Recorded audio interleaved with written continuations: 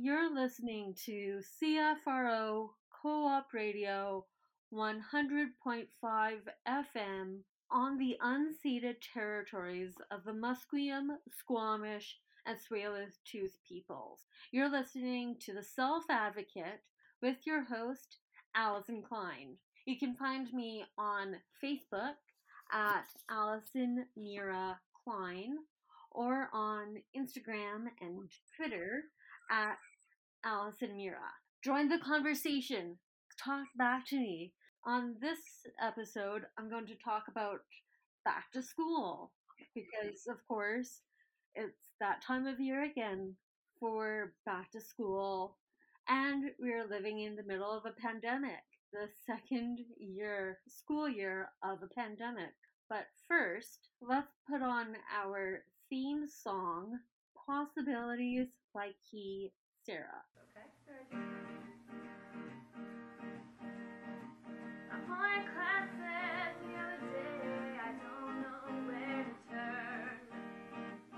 Piece of chalk I thought was not, looks like the mommy's curse.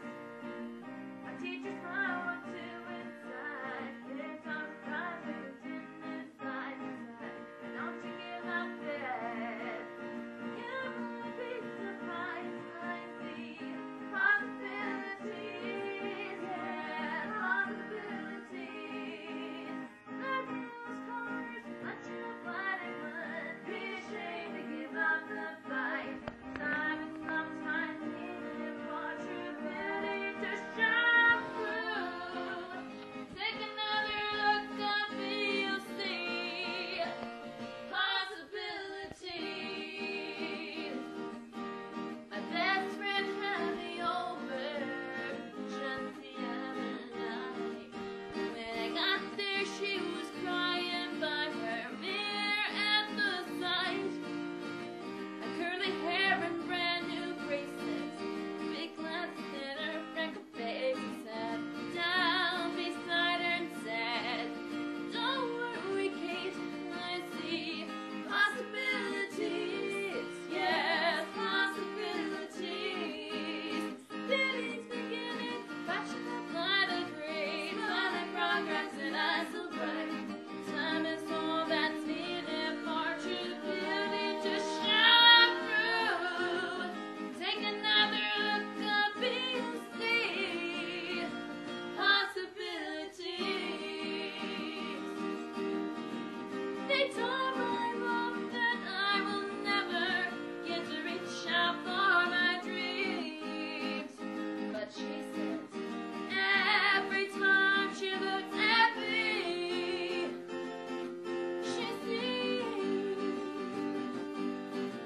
possibilities, yes, possibilities. Time is all that's needed for true beauty to shine through. Everywhere I look, I see possibilities. Possibilities, yes. Possibilities. Possibilities, yes.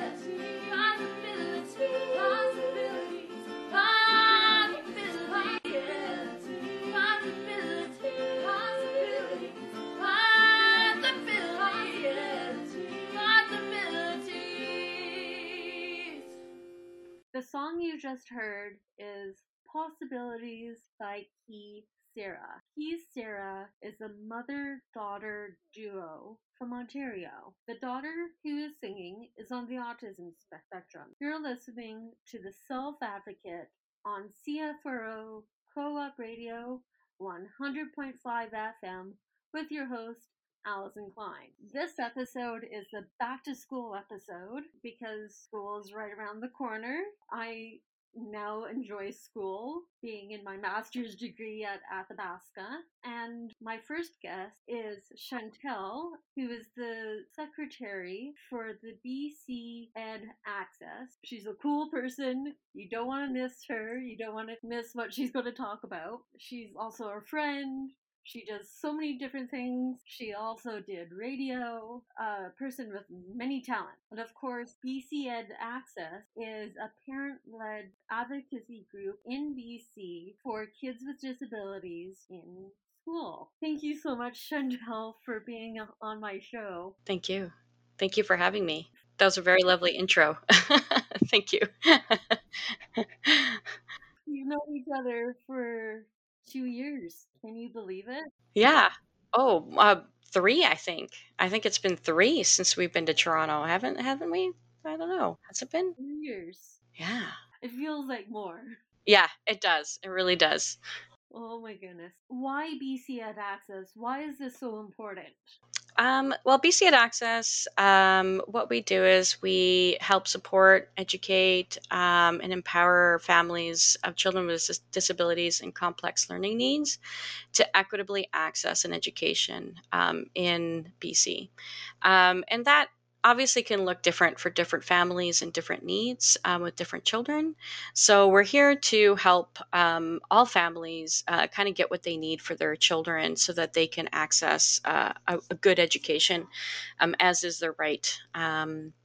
So we started that way. We started over 7, 8 years ago now, and this these past few years have been even more stressful on our families than before, and so we've been doing some surveys within our group. We have a Facebook group that it's a very private Facebook group, a support group, and we have almost 4,000 members now of families in BC. Yeah, and it's been a really great. It actually BC Access started with this page as a support group to kind of like a peer to peer support. Like somebody who's been there before, they've been in the trenches before. They can help other parents find a path, out of the pit, out of the trenches when we're trying to support our children and get them what they need. Yeah. Yeah, so this whole new school year again is again a cycle of stress for our families, and before it was about are my kids going to get support and stuff like that, and now we have the added layer of uncertainty. Safety is a big concern. We actually did a survey in August, and we had 99 parents. Not everybody could participate in our survey, obviously. We did it really fast, and we had 99 parents who were concerned about the health risk to their children and youth and family members, because it might not be just the child itself or themselves who have an immunocompromised system. It could be a family member. So a lot of families have kept their kids home. They've brought them out of distributed learning, or brought them into distributed learning so they could learn from home, sort of thing. We have families where the kids haven't seen other kids for a year and a half, sort of thing, right? So we wanted. What affects their social and emotional health. Absolutely. Yeah, that is one of the big concerns here. 68% of participants felt that mental health support is lacking or non-existent. 68%.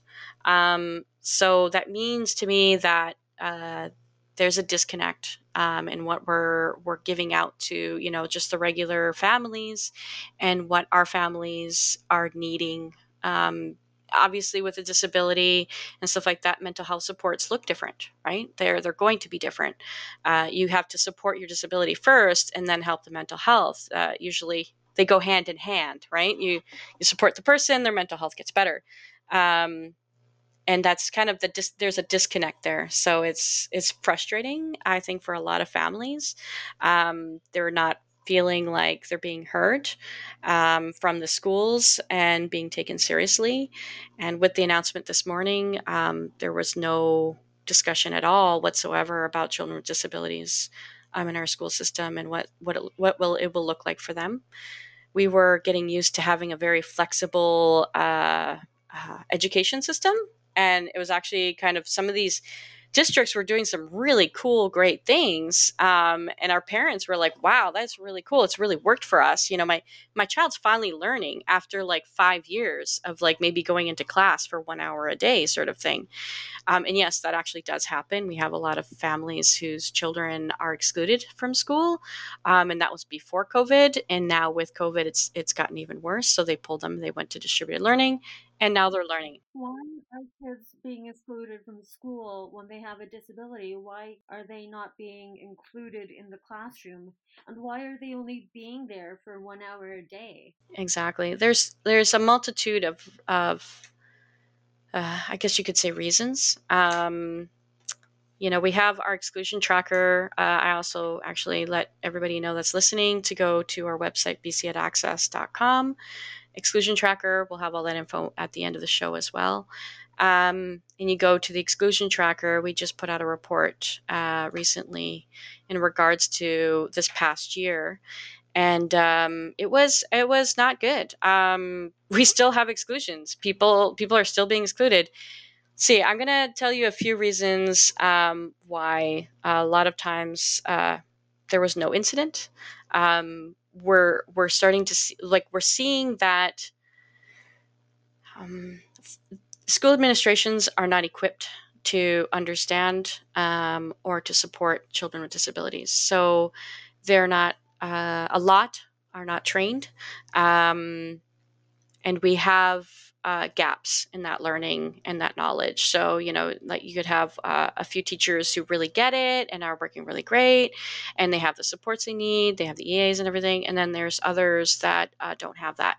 So there's very big gaps in the system right now, where it's leading to children falling into these incidents, or no incidents actually, and then being excluded because they just don't know how to handle the situation.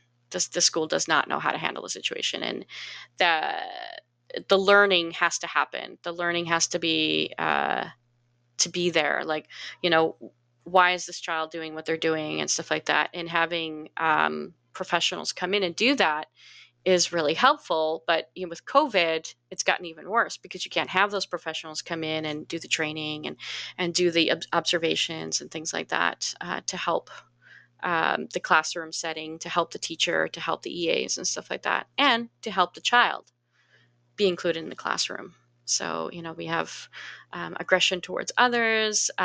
We have, which was actually a very low percentage, which I was actually kind of surprised. And then there was a disruptive in class, and property destruction. But the vast majority, there was no incident. So it's kind of frustrating for a lot of families because they have to quit their jobs to keep their child at home. That's unbelievable. And unbelievable because, a lot of not everybody can afford for one parent or both parents to be at home with the kid. They have to work, and of course, a lot of the support have money. It's a lot of money for that. So how are they? Well, there's money. There's the funding. There is funding issues involved in that, and that is depends on how the district wants to allocate the funding. But it's also a mindset, right? We have teachers coming out. God bless them. They're fantastic people. They're not getting a good. From what I'm seeing, from what I'm hearing, is that there's no foundational basis to help them teach to all learners. So when they come out of university, they're kind of coming in blind, and they don't know what these disabilities are. They don't know that, what is autism, what is ADHD. Like, I think it's like a half day course, and it's a very quick, thing. Um, and so they don't know. They don't know what they don't know. And they come into it and they're like, oh my goodness. I had a teacher back in my son in grade 2, I think it was. And she said to me at the end of the year, we collaborated. It was such a great collaboration. And it ended up being a successful year for everybody. Even though we had a lot of bumps along the way. She's like, I'm going back for my master's in special education because I know that I'm going to continue to have these children in my classroom, these diverse children, I want to be able to teach to them and to have them included in my classroom. And I was just like, that's amazing, because you have to pay out of pocket for that extra education. I'm like, oh my goodness, they're making teachers do all this extra work, and they're making them pay out of pocket after they've done all this, the schooling. I'm like, I don't understand that. So it's, and then you have that, if you have a better understanding of what's happening, there's a better way to collaborate with the EAs and stuff like that too. So I think there's many different reasons and different solutions, but they all kind of can come together and make a really beautiful situation. We've had some just amazing people come in, and they're not, there's no more funding. It's just really their ability, their knowledge that they've brought to the table, that has created a really great inclusive space. That doesn't happen with everybody, and that's fine, but it's really beautiful to see. And then you see the kids flourish. It's really amazing. So It is amazing, and it's amazing that having the attitude and the supports there that are in there, then the kids flourish and they tend to do better longer term. And not, from what I've been reading in my own stuff, is that they also taxing on society, because these kids are more educated, they're more productive members of society, they don't have to go on disability or welfare. So many consequences along the way, positive consequences. yeah, you bring up such a great point. And this is something I've really started to come to the realization that, we're looking at our social problems today, and the huge opioid crisis. We're looking at homelessness just skyrocketing, and we can sort of talk about the real estate world and stuff like that, but we also need to be talking about, where do those people come from? What was their childhood like? Um, what happened that they've gotten to this point, because everybody has a story, everybody has a background, everybody has a reason for being there. People don't just do that just because, nobody chooses that, right? So you look at, in the US, there's stats regarding dyslexia in the prisons, ADHD. The vast majority have ADHD, or they have dyslexia, and neither of those disorders come with any kind of real support in the school system here. So to me, that it's a school to prison pipeline, and I mean, it happens for our BIPOC folk as well, and it's just this linear kind of progression into a really negative life. So I think we really need to target our children now. We really need to be making sure we support them in school and at home. That it really needs to be targeted, because I look at it, and I look at our mental health and addictions, and I see exactly the line. You know what I mean? Like, you look at some of these kids, and you see the direct line from what happened in school to where they're at right now. And it hurts my heart and my soul to know that there are so many that are falling through the cracks, and I want to save them all. like I want them to have a beautiful, successful life, however that looks for them. But yeah, nobody chooses homelessness and stuff. So I just think too, okay, so if I couldn't read, so dyslexia, we don't have very good supports in the school system. Let's be honest, it's not great.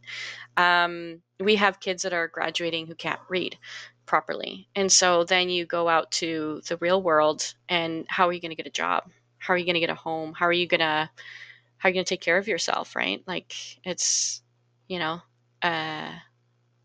nothing. So, there was a study actually done just a while ago here in Canada, and they talked about, it was about people's confidence in their abilities to read well. And it was something like the majority, like something like 55 to 60% of people did not feel comfortable reading at a higher level. And I'm like, I'm curious about that, because I'm like, I'm wondering if they dug down even further and looked at how many had learning disabilities.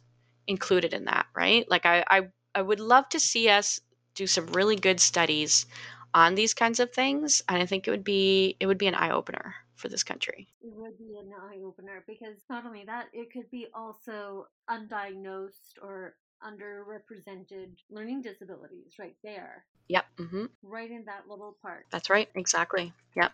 With that, don't go anywhere because there will be more information with Chantel, who is the secretary for BC Ed Access on the Self Advocate on CFRO Co-op Radio 100.5 FM with your host Alison Klein. Vancouver Co-op Radio, CFRO 100.5 FM. An idea we're stealing. Vancouver's original community radio station since 1975. You're listening to the Self Advocate on CFRO Co-op Radio 100.5 FM with your host Alison Klein. You can find me on Facebook at Alison Mira Klein and on Instagram and Twitter at Alison Mira.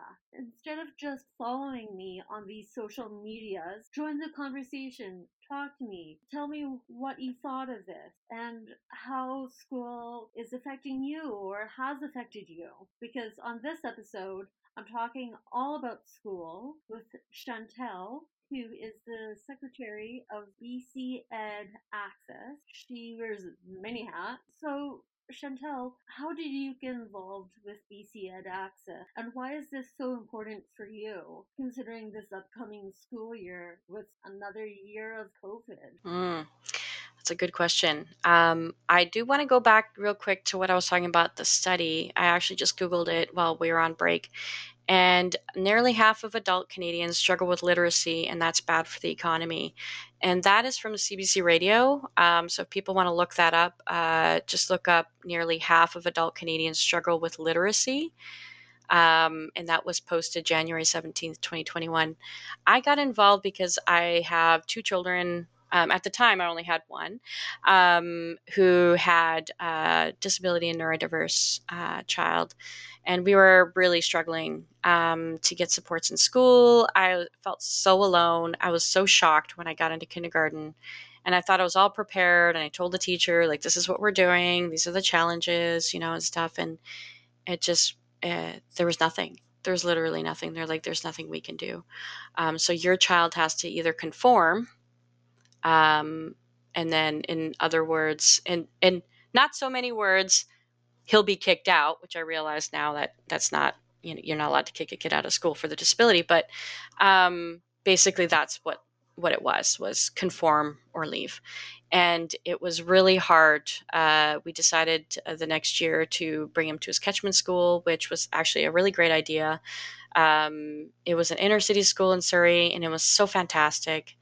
The people that were there, the principal, the support workers, everybody was so amazing.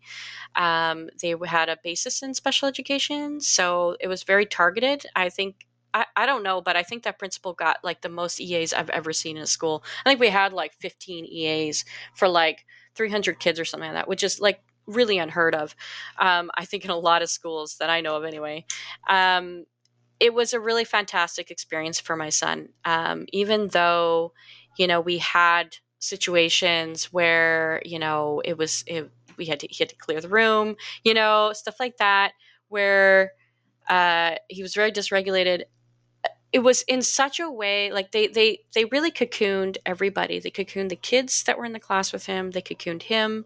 They really like honored who this person was. And so he had a really good time, even with the kids. You know how, if you've had a very dysregulated moment and other people see that, usually not usually, there can be some tension and some frustration. And usually the kids sort of like, oh my gosh, don't go around this kid sort of thing. Right. But it wasn't like that there. It was really very inclusive. They had a really everybody kind of understood what's going on. And, he wasn't the only kid either. So, we never got called. I never got called to come pick him up and bring him home. There's, I think, only one time, and he was being bullied that day. We had found out a few days later that he had actually been bullied for a few days, and the school was like, just, you know what, just come pick him up, like let's just give him a break for the rest of the days or anything. I'm like, yeah, I'm going to bring him for an ice cream cone. Like, that's great. And so this teacher strike happened, and I saw this Facebook page pop up. Tracy and a few others had started this Facebook page. I'm like, oh, what's this about? And I found my people, and it was fantastic. And I've been with them ever since, and I love it. It's a passion. I now have another child who has learning disabilities and stuff like that as well. And it's a lifelong one for me. And then I just found out that this summer that I have ADHD, so it's been really great. So much, and it happens a lot with kids who are diagnosed with learning disabilities or neurodivergent. Then the mom or one of the parents also is diagnosed with learning disability or neurodivergence as well. So there's a lot of strength between the two. Yes, absolutely. Our pediatrician here is starting an ADHD clinic and for kids. And I said, hey, why don't you have like a GP or somebody come in and do adult testing? Because there are so many. I'm actually one of the admins for an ADHD peer support group a parent support group on Facebook for BC. And we have 4,000 families as well. And that we see that every day. Every day they're like, like that sounds like me. Like so we're getting like questions almost every day asking, where can I go as an adult to go get tested and stuff like that. And I think about my childhood. I think about, university and college and just like where I fell off the grid because I didn't know I had ADHD. I just thought I was being lazy or being so distracted and, unable to focus. And I was like, duh, that was ADHD. So I look back now and I just like, oh, wow, so many kids fell through the cracks. So many. That would have happened to me if my parents didn't kind of look and went, what's that? And why is she doing that? What happened? What is happening here? And then I got tested as well. And my parents also had to fight for my own education. And this was in the 90s. So not a lot has changed over 30 years. No, they changed the funding as well. Like, there's a lot of segregation back in the 80s and 90s. And then they decided to go to the inclusive model. But I feel like they missed a step with the inclusion model. Um, they missed the step of training everybody that works with children with disabilities. Like, I think all the school admin, everybody that works with children, period, should have at least a good surface knowledge of disabilities. I think it would go a long way to helping inclusion. I think so as well. Yeah. Have you seen any, now that we've talked about a lot of the hardships, because parents might or family members might have chronic illness, and so the kid has to stay home, or the kid has a chronic illness or is immune compromised, so they also have to stay home, which is difficult for their education and their emotional and psychological growth. Has there any positives in being able to stay home and learn over Zoom or learn over the internet? Oh yeah. There's some good takeaways from this pandemic. And the biggest takeaway was the flexibility in learning. So a lot of districts came up with sort of almost like a small distributed learning program, or the teacher would bring up like a small program where they would teach the kids in the class and they would teach the kids at home as well at the same time. So some of the kids would be on Zoom and they'd see the other kids in the classroom, and they'd all be learning together, sort of thing, right? And then there are some kids who can't do online learning and things like that. So that was harder, but we've seen some really great successes, and I think we could build on those. We've had situations where kids, before back in the day, if you missed like 2 weeks of school or whatever, the school kind of worries, or, they're asking questions and stuff like that. Nowadays, you take 2 weeks off because you're sick or whatever. That's it. They're like, okay, that's fine. here's some work to do sort of thing, and stuff like that, right? So there's a lot of flexibility that's been happening, and a lot of growth in that way, and it's been very, very nice to see. Unfortunately, some of those things are being taken back, right? They're being rolled back and stuff like that because that they talk about budgets and things like that, and they don't see that as a priority in their budget. But I think the way that you deliver your education is your highest priority. And I know I'm going to get some flack for this, but like sports is lower than that to me. Like if you don't have a good proper system that's teaching to all kids, sports is secondary. Like even arts, God bless the arts. The arts are amazing.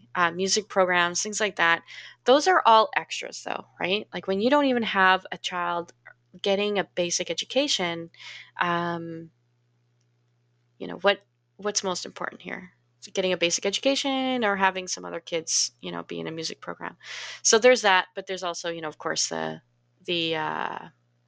Ministry of Education is starting to give more money, especially towards mental health. Mental health has been really big in the news, and they're talking about it a lot and stuff like that. So I'm really excited to see what comes out of this, because there is definitely an acknowledgement that there is some deep issues that we need to work on, and so I'm very excited about that as well. So it's the flexibility and the talk of mental health and stuff like that to me get me excited, and I see some really positive things that have been happening with some families that I'm like, yes, if we can continue to do these things, we can get to a really great place. One last question, and we should keep on doing this. We should keep on that flex time and tailoring the education and to the kid and their needs. That's a big thing. And being able to put more money and see how these kids learn for their basic needs. One last question. So what is your advice to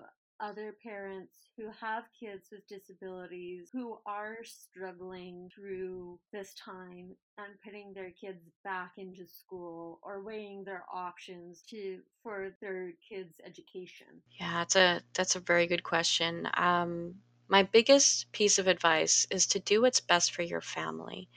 And I know some are very frustrated because they have to stay home again for another year because they don't feel that the safety measures put in place are good enough for them to feel comfortable sending their kids back. I do suggest to come out to BC Ed Access. It's BCEDACCESS.com.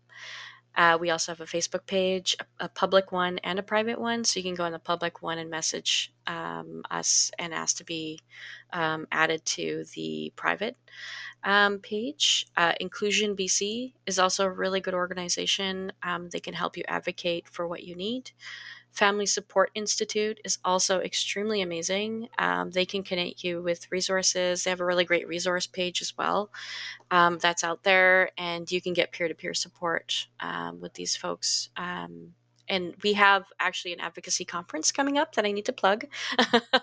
And yeah, there's some really great info there as well. And I think it's the best advice I can give is to weigh your options. It's so hard because there's no perfect answer. I can't give the perfect answer or the perfect advice, but do what's best for what you need to do for your family. And if that means that the school has to, or you need some more supports or need the school to adjust or whatever, and you need help with that kind of advocacy, we're the people to reach out to and get information on how to do that. You're not alone.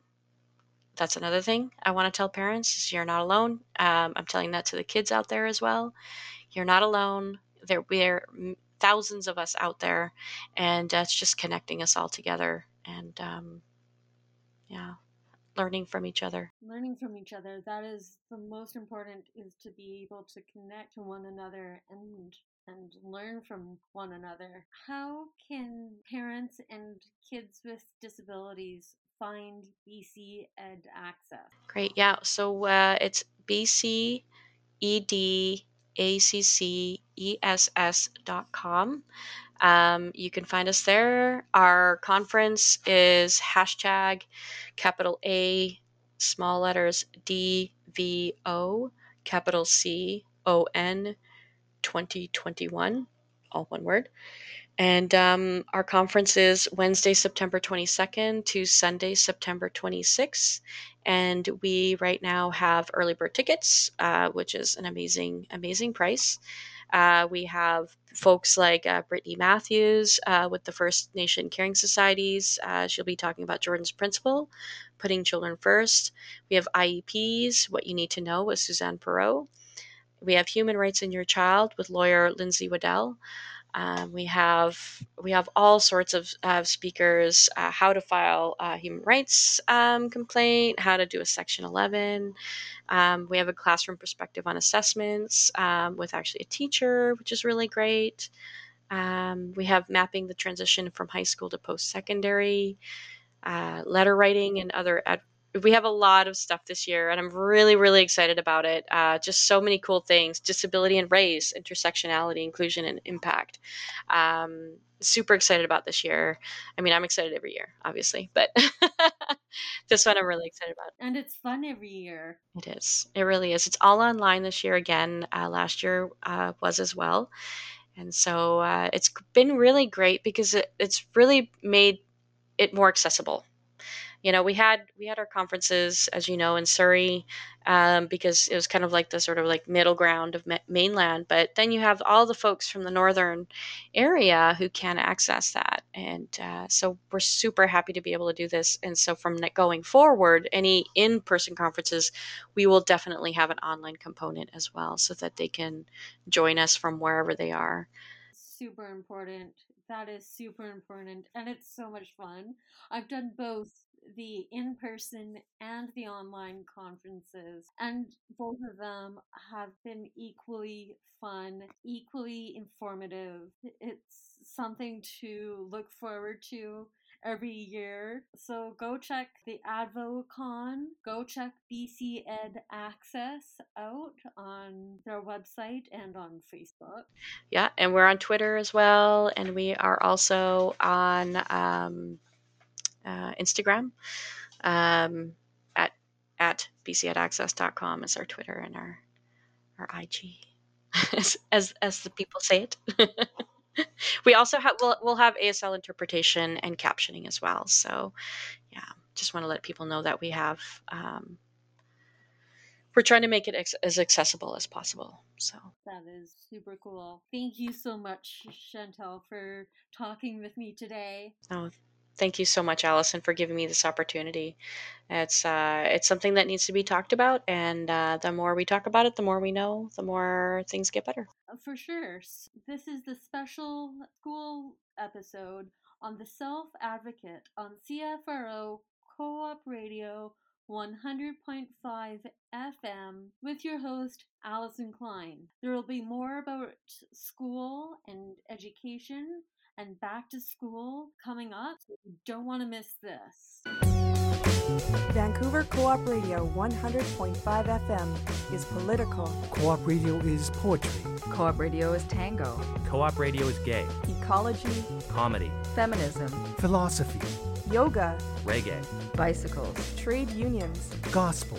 Live. Local. Asian. African.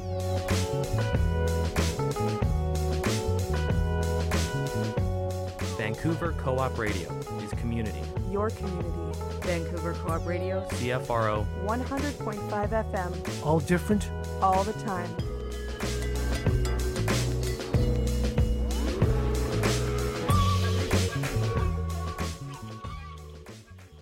You're listening to The Self Advocate on CFRO Co-op Radio 100.5 FM with your host, Allison Klein. So this is the special back to school episode because this is the time that people are going back to school, myself included. And previously I talked to Chantel, who is the secretary of BC Ed Access. Right now I'm going to be talking with David, who is the executive of the Education Through Virtual Reality program. It's another program, that educational program in BC for kids with disabilities. Thank you so much, David, for being on my show. Thank you, Allison, for inviting me. So first off, why virtual reality? Like, what was the inspiration to have this virtual reality program for kids with disabilities? Yeah, that's a great question. And I think to start off, I'll give a brief introduction of myself and I guess our organization before I get into specifics of our program. So I'm David Wang. I'm the president and founder of Social Diversity for Children Foundation. We are a Canadian charity that aims to empower youth to empower children with disabilities. Now, we were founded 11 years ago in 2010 with that mission, and we've launched music in our program specifically for kids with special needs. Through these programs, we teach kids, life skills, art skills, music skills, as well as how to make friends and bond with, their peers alike.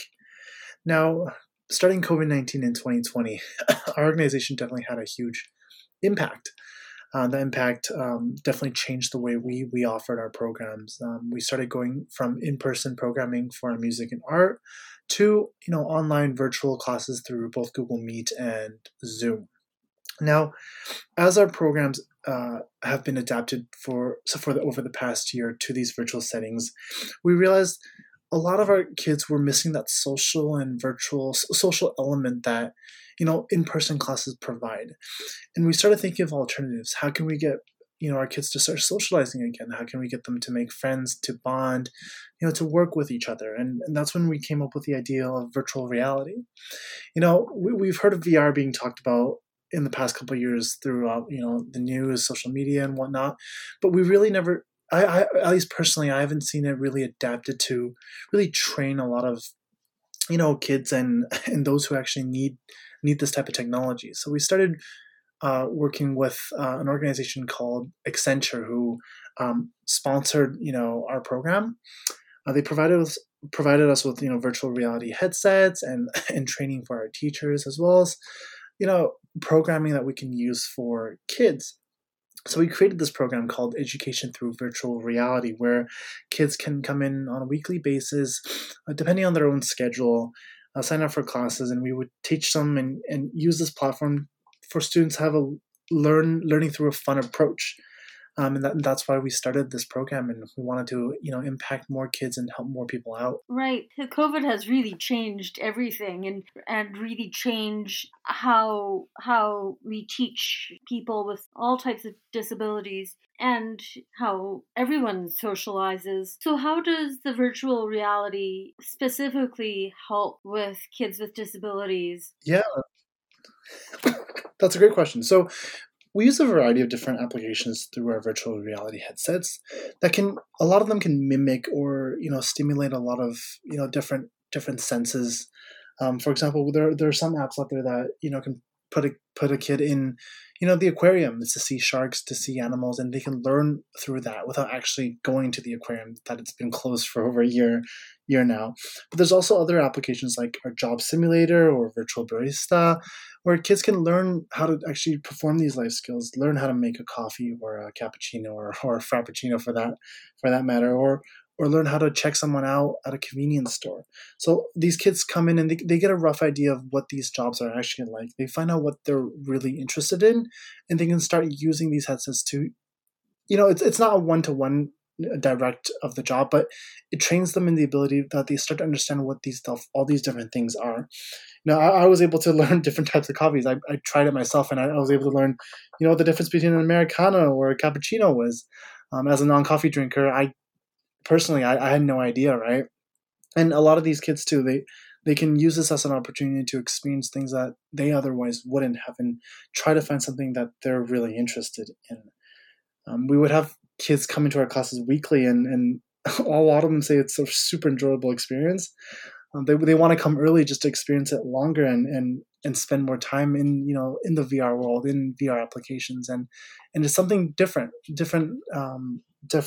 from a regular day, and they love it. And it sounds like a lot of fun, especially when everything is closed and you can actually see different places like the aquarium and learn life skills. You say special needs instead of disabilities, and I'm a bit of a stickler for language. Why do you say special needs? Like, what's the reasoning behind using special needs in the brochure and in your language? Yeah, no, that has been something that our organization itself has dealt with ever since we were founded in 2010, just by the language we used. Initially, as I founded the organization when I was still a teenager, and I thought the word disability was just what I used, and then I started to learn that many of these kids, they have unique abilities that even I don't have. I'm not good at music. I'm not good at art, but a lot of these kids are perfect pitch, and they know how to play the piano perfectly. And I wouldn't call that a disability. I would call that just they have different needs than us. They have different abilities, and they're differently abled. So that's where we chose to choose our language. Yeah, a lot of these kids are very impressive, and every single time I'm in a session of our music or art classes, I'm amazed by how well each person's able to either sing or make art supplies, or even in the virtual world. I was the first one to test our virtual reality headsets, and now I think everyone else is better at me than in the virtual world. So it's definitely very, very insightful and empowering for everyone involved. It sounds very insightful and empowering. And now that it's also, and I found you guys through the Richmond Center for Disability, how did you partner up with the Richmond Center of Disability for this program? Yeah, so our partner with the Richmond Center for Disability has been for a very long time now. I think our first program, our first music program in 2011 was with the Richmond Center for Disability team, and they've been super helpful and adaptive to our needs and our abilities. We had this idea when we first partnered with Accenture to create a virtual reality curriculum for kids and for them to be able to advance. We were also in talks with Richmond Center for Disability to see if we can work together. They have a space that they were very, very kind for us to go in and use it for our programming and partnering with us for that. And the team has been super helpful in both teaching us a lot of the things that we learned to be able to teach kids properly, and also to be super sensitive around areas that are needed. So we partnered with the Center for Disability, and they've been so helpful. We really couldn't have done it without them. It's very important that for that collaboration between two programs and two organizations to bring heads together. What are some of the benefits or some of the positives that you've seen since starting this? Yeah, so depending on the app and kid, there's different positive benefits to each kid. So, for example, we use one app that kids can draw in the virtual reality world, VR world, and then their artwork is just in that world, and then they can go around and seeing the artwork in different angles, and it's really a 3D drawing.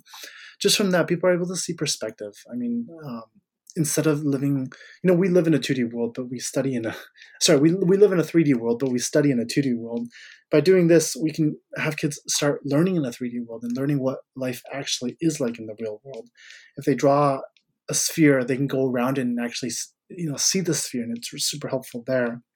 And other applications, like when we use our job simulators for virtual baristas, they can start, they can get an idea of what the tasks are, learn how to do these different things, like being a cashier at a convenience store, learning how to react to angry customers, and dealing with all different types of people, and really listening to instructions clearly. I know one of our parents I had a conversation with told me that after using these apps, their kid started listening to them a lot more. They started being more cooperative in just daily life tasks, and really has helped them with their own development. So there's a variety of benefits, but those are just to name a few. It sounds very innovative to be able to work in a 3D world instead of a 2D, and bringing that to reality and your own minds, your own stuff. With that, let's take a quick break. Did you know that Vancouver Co-op Radio CFRO 100.5 FM has over 90 different shows produced by over 350 community members? This wide range of programming produced by our diverse group of programmers ensures that we have a show you'll love. We have shows on feminism, spirituality, disability rights, politics, unions, and parenting. We play jazz, indie rock, reggae, blues, and folk. We broadcast in a dozen different languages and have more First Nations programs than any other radio station in Vancouver. Find your show on Vancouver Co-op Radio, CFRO 100.5 FM. All different, all the time.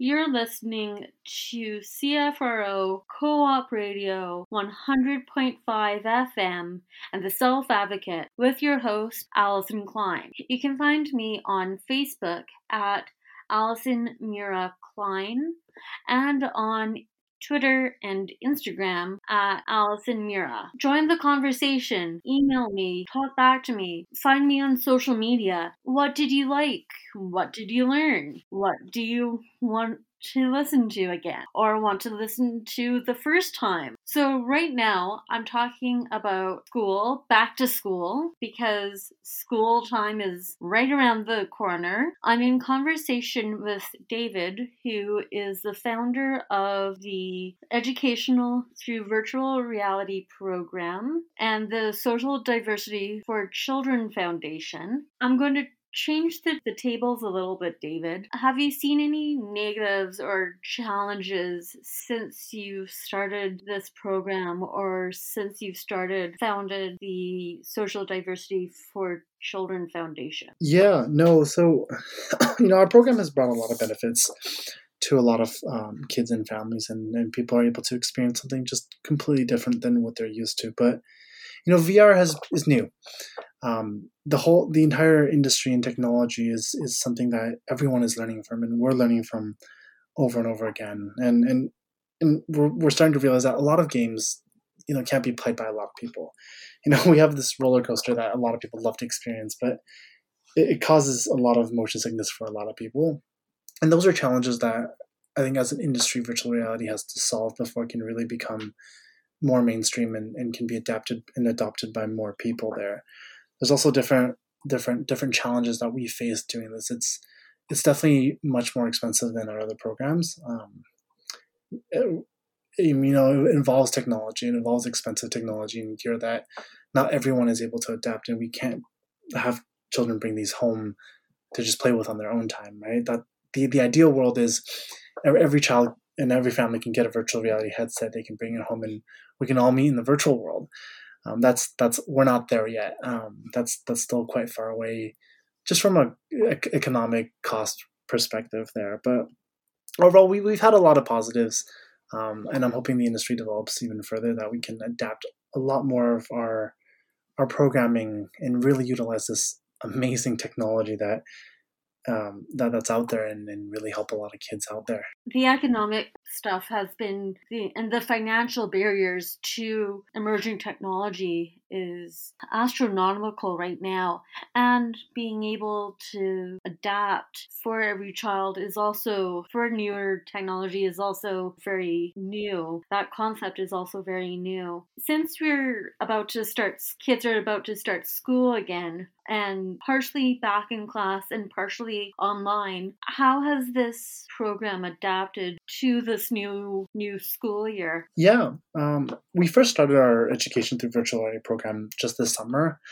We've been planning it for a year, and we finally were able to find the teachers, the team, and the curriculum developed involved for it.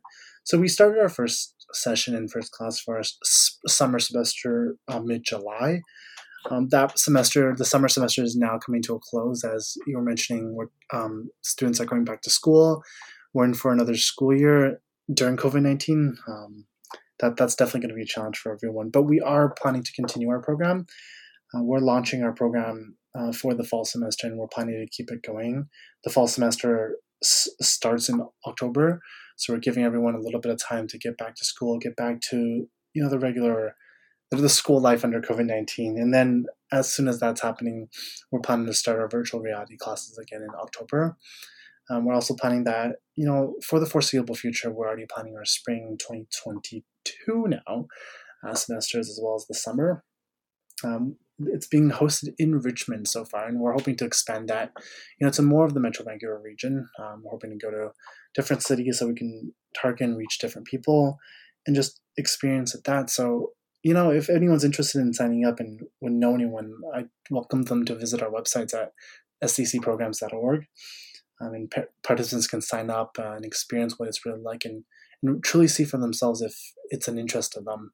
It might not be an interest to everybody. We do know a lot of people, might not like virtual reality or are afraid or have not experienced something similar before, but I really do encourage everyone to try it out. The benefits have been amazing, and we really want to bring that to more people and for more people to experience what a lot of people have said they loved experiencing. So one last question before the listener gets the contact info for the virtual reality program and for the Social Diversity for Children Foundation. What's one piece of advice you would give to a child with special needs or a disability who wants to make a program or a piece of technology just like this virtual reality? Yeah, that's a great question. I'd say try different things. As an organization, we're evolving. We're trying to create new programs. We started with music. We advanced to art, painting. We started a math program when we did virtual reality. We're now even planning a drama program. Every kid has different needs. They adapt to things differently. They experience things differently. So if I were to say one piece of advice, try different things. And try more and try often. The more you try, the more you realize what is actually out there and what can actually benefit. And just combining all those things together, you can really find something that people are interested in. We have 5 or 6 program offerings out there, and there's tons of different types of programming out there that can really benefit everyone. So give it a shot. Like I mentioned, if they can come to sdcprograms.org, they can definitely take a look at all of our offerings, pick one that they would be interested in, and go from there. One other question I just had. What's one takeaway or piece of education you hope in the future kids with disabilities or special needs would take from this virtual reality? Very similar to what I was talking about there is try different things, try often. It's okay to fail. It's okay to try things over and again. I know one of our kids who was doing the virtual barista, they were having a really hard time making the coffee or creating the cappuccino and pouring water or washing the dishes. But, in the virtual reality class, if you can try often. Even if you make a mistake, the game just restarts, you can try it again. And eventually, the more you try, the more confidence you start building up, the better you will get. Never lose confidence in yourself and really work together with everyone and really, really, really, build your skills and create new opportunities. That's wonderful, to try over and over again and to build more opportunities and to try it to see if you not only like it, but get new skills, maintain your skills, all of that. How can the listener find the Education Through Virtual Reality program or the Social Diversity for Children Foundation? Yeah, if anyone wants to reach out to us, feel free to reach out to us. Our website is socialdiversity.org. socialdiversity.org, or directly to our programs at sdcprograms.org. They're also free to reach out to us on any social media platform. Our handles are all SDCFDN, stands for SDC Foundation in short form. So I really encourage anyone to reach out and we can work something out and really empower everyone. They can also give us a call, 604-729-2651, 604-729-2651, and talk to our program coordinators directly to see which program would benefit them the most and work out a plan that way. Thank you so much, David, for being on my show. I've learned I never knew about virtual reality and how that can be educational. Yeah, thank you for having me, and I really appreciate it. This has been The Self Advocate on CFRO Co-op Radio 100.5 FM with your host, Allison Klein. You can find me on Instagram at Allison Mira Klein and on Twitter and Instagram at Allison Mira. If you missed any part of the show or want to listen to it again, you can find it on anchor.fm or wherever you find your podcasts. Join the conversation. Talk to me. What did you learn? What do you want to know about in the future? What do you want to talk about? Get in contact with me. Find me on social media. To end out this show, let's put on our outro theme song, Better Miracle by Kyprios. Kyprios is a Vancouver-based rapper. Even though he does not have a disability, the song talks about having a better tomorrow, but not a miracle. Enjoy more programming, everyone.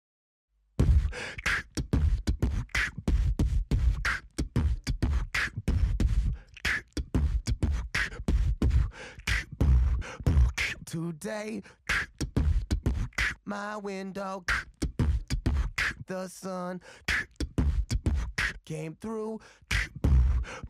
Today was the day I thought I'd look to my window, felt the pain that I knew. The sun heard about it when he came through. Good looking out, I needed you. Today was the day that didn't need rain. My window looked to me to make a change. The sun rising to the occasion came through. Good looking out, I needed you. Oh, oh, oh, oh, oh, oh, oh. I know within myself I'm gonna be okay. Remember, back then I've come a long way. The dream may never ever be the same, but came true. Still here with you, and that'll do. I know the road I'm on is not an easy way. Remember that I will define the path I take. The dream, yeah, I'm a dreamer. What can I say? Came true. Still here with you, and that'll do. I feel it's in my fingers. I know it's in my soul now. I don't need a miracle. Just want to get a little better. I feel it's in my fingers. I know it's in my soul now. I don't need a miracle. Just want to get a little better. Oh, oh. I'm not asking for a miracle. Oh, oh. Just want to get a little bit better. Oh, oh, oh, oh, oh. I'm not asking for a miracle. Oh, oh. Just want to get a little bit better.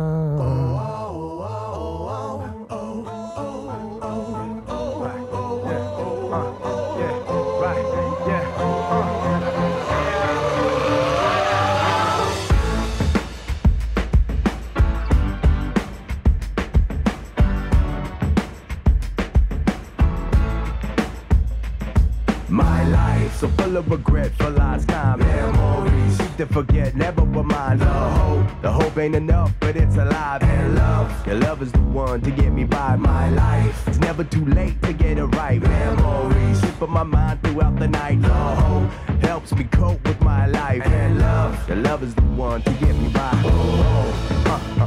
Alright.